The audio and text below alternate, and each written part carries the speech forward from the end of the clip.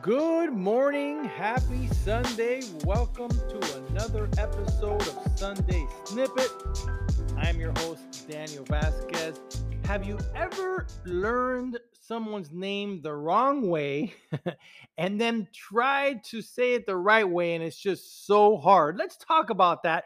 There's a message in that happened to me recently where someone told me their name, and in my head, I heard one thing, but in reality, it was another thing. So then, when I thought about them and when I wanted to speak with them, I always had the wrong name in my head. Has that ever happened to you? It was so hard to tell my mind, no, it's not the name that you think. There is an actual true name. What is the message in that? Guys, many of us throughout our years 20, 40, 50, 60 years on this earth, we have learned a lot of wrong things. We have wrongly interpreted many things in our life. I heard it said recently that a baby is born with only two fears. Hear this now. A baby is born with two fears. Number one is fear of loud noises, and number two is the fear of falling. Falling and loud noises. That's it.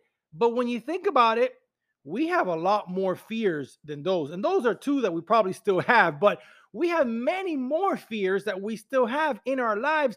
But when we were born, we didn't have them. What does that mean? We picked them up along the way. We wrongly learned, like learning a name the wrong way. We wrongly learned these fears. We picked them up. We borrowed them.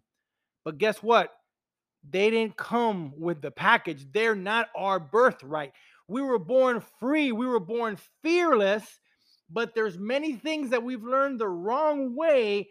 But listen, just the way that I made myself learn these people's names the correct way, you can also make a decision to unlearn the wrong stuff and begin to train your mind to learn freedom, to learn abundance, to learn security, prosperity, health. You can unlearn the wrong and begin to learn what is real and what is true of you. Have a great Sunday.